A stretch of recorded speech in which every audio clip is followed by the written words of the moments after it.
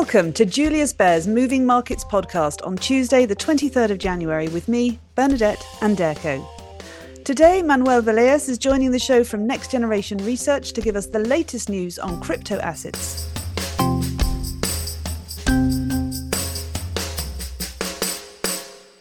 But first, we'll get the markets news from my colleague Lucija Caculovic. Good morning, Lucija. Good morning, Bernadette. So equity markets started the week on a good footing, shaking off that rocky start to the year. European markets logged gains, and in the US, both the Dow Jones Industrial Average and the S&P 500 reached fresh all-time highs. Can you tell us a bit more about the most recent moves in the US, please? Sure. So you could say that there are three reasons for the recent rally in equities. One, there are more bets that the artificial intelligence boom will continue and lift the whole market. Two, and this is perhaps the most obvious reason, investors are afraid of missing out and are joining the rally. And finally, three, it seems that investors believe that the US Federal Reserve will eventually start cutting interest rates, whether it's sooner or later. And there is also a belief that the Fed will successfully engineer a so-called soft landing, meaning that the Fed will be able to cool the economy to lower inflation while avoiding a recession. I'd also like to mention that news outlets are now saying that the latest moves signal that Wall Street is indeed in a bull run that began in October 2022. Okay, that's good news. But of course, we can't forget the earnings season, which is in full swing, and that's not been off to the greatest of starts. What are the latest numbers here, Lucija? So out of the companies that have reported so far, our analysts note that only around 62% have beaten estimates, and this is lower than the 5-year average of 77% and the 10-year average of 74%. In terms of sectors, it was consumer cyclicals, materials, and healthcare that surprised most positively, while financials have disappointed on the lower end. There are some big companies reporting today, including Netflix, which will release its results after the close. All right, so for anyone interested in hearing more on the earnings season, please tune into tomorrow's episode where Matthieu Rachete, Head of Equity Strategy, will be joining the show to outline the latest findings. Now, moving on to overnight action from Asia, I'd like to talk about two things: the Japanese central bank's rate decision and the rout of Chinese stocks. Let's start with Japan first. What news from the central bank there this morning? So the Bank of Japan kept its monetary policy settings unchanged. It maintained its minus 0.1% short-term rate and kept yield curve control parameters intact. The central bank indicated that it was a little more confident of achieving its price target, but gave no clear indication of the likely timing of a potential end to the negative interest rates. Market movements following the decision suggested that investors were struggling to draw any new conclusions. The yen weakened against the dollar immediately after the announcement before giving up the losses and strengthening. All right, let's move on to China. What's the latest there, Lucija? So, as you know, Bernadette, Chinese equities have sold off for most of the past year, hit by factors ranging from a crisis in the housing market to persistent deflationary pressures in the wider economy. So the mainland's CSI 300 index recently hit a 5-year low, and the sell-off in Hong Kong-listed Chinese stocks intensified, pushing their discount to mainland peers to the deepest in 15 years, which is the latest sign of growing pessimism among international investors. Now, given this development, Bloomberg reports that Chinese authorities are considering a package of measures to stabilize the slumping stock market. And this comes after early attempts to restore investor confidence failed. China is said to be looking to raise around 2 trillion yuan, mainly through offshore accounts of Chinese state-owned companies, to buy shares onshore through Hong Kong markets. And according to Bloomberg, Chinese policymakers have also set aside 300 billion yuan of local funds to invest in onshore stocks through state-owned financial firms. Now, following this announcement, stocks in Hong Kong rallied, while Chinese shares lost momentum after initial gains. And it seems that market participants are questioning how viable and effective the plan will be. We haven't talked about the bond market yet, but I see that the yields on 2-year and 10-year treasuries have come down slightly.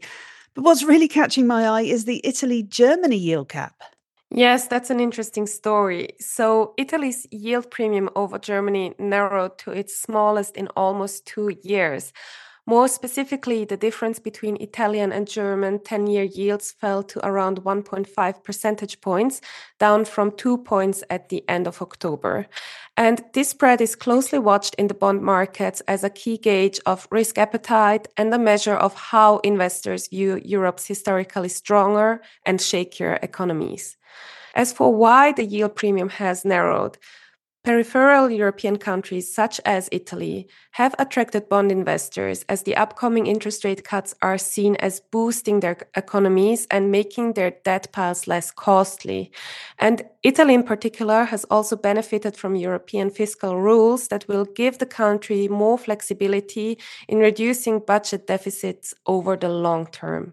Okay, I know we've covered a lot of ground, so perhaps you could just give us a quick update on where commodities are this morning and obviously looking ahead, what investors can expect to see today. Sure. So oil prices eased overnight as concerns over the global demand outlook for oil offset geopolitical tensions in the Middle East. And gold prices rose earlier today as the US dollar weakened while investors awaited interest rate decisions from a number of central banks and a range of US economic data this week. In terms of macroeconomic data, from the Eurozone, we will receive the ECB lending survey as well as consumer confidence data today. In the US, we will get the Philadelphia Fed non manufacturing activity figures as well as the Richmond Fed manufacturing and business conditions indices. There will also be primaries held in New Hampshire today, where it will be Donald Trump against Nikki Haley. Finally, as for where markets are headed today, futures in Europe are in the green, while in the US, futures for the Dow are down, but up for the S&P 500 and the Nasdaq 100. Great, thanks so much for that overview of market actions, Lucija. Thanks for having me. So now I'm pleased to welcome Manuel to the show to update us on crypto assets. Good morning, Manuel. Good morning, Bernadette. So the SEC has recently approved these first US-listed exchange-traded funds, or ETFs, that track Bitcoin. How has this ETF approval impacted the broader market, Manuel? Yeah, so the Securities Exchange Commission just approved physically backed ETFs out of the US, which was something we already had here in Europe. But, the importance of the US capital markets is as high as it is. So the approval has been a success in most dimensions, even though prices have not followed suit exactly.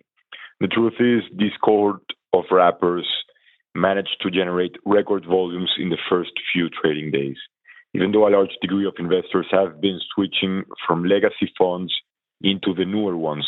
These legacy funds include closed-ended funds and open-ended funds, but with a futures underlying. And the reason has been mainly due to the fact that this new cohort of approved products have been offering very low expense ratios. And those that had exposure before to the open-ended and futures-based solutions, they had to bear in mind the high costs in the long run because of the cost of carry, which all in all resulted in a systematic underperformance versus these spot prices. As of now, the net inflow towards the physically backed ETFs has approximated $1.2 billion. Simultaneously, some of the volume has originated from non-US products, demonstrated that investors have a clear preference towards US capital markets structures. In order to prevent further outflows, most asset managers in the rest of the world have reacted swiftly by lowering their products management fees as well. And what should investors expect going forwards now? So what investors can see right now is that the biggest laggards have been crypto mining companies and publicly traded companies that have been strongly associated to cryptos, which on a year-to-date basis have endured double-digit declines in prices on average. So even though there is a strong elasticity component related to Bitcoin's price action, the broader explanation stems from the fact that investors were holding these assets as a Bitcoin proxy. And now, as we have the actual assets become available, they started to switch out in order not to be exposed to the general equity risk or the specific company risk. And in fact, something similar happened around 20 years ago when the first physically backed gold ETF was launched in the US. It put a lasting valuation discount on the gold mining companies, which were held as a proxy before. And looking past the ETF saga, Bitcoin's fundamentals remain sound, as evidenced by the long-term holder accumulation, the rising on-chain activity, and the upcoming block halving, paired with a growing conviction that the fastest and steepest U.S. monetary tightening cycle has ended. Further consolidation cannot be ruled out following the steepness of the last year's rally. And with that, back to you, Bernadette. Thanks so much for joining us today and bringing us that update on crypto assets, Manuel. Well, that's it for today's podcast. I hope you enjoyed the show. I'd like to thank my guests for contributing and you for listening. Don't forget to join us again tomorrow when earnings and bond markets will be the focus of our experts guiding you through what's moving markets. Good luck today and goodbye for now.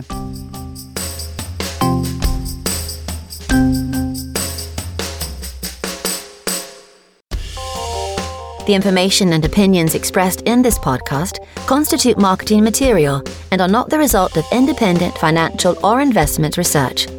Please refer to www.juliusbaer.com/legal/podcasts for further other important legal information. Beyond Markets is a weekly podcast where Julius Baer experts and external speakers discuss some of the latest market developments. They share their key research and insights on today's ever-changing economic landscape and present practical advice. Search for Beyond Markets on your favourite podcast player.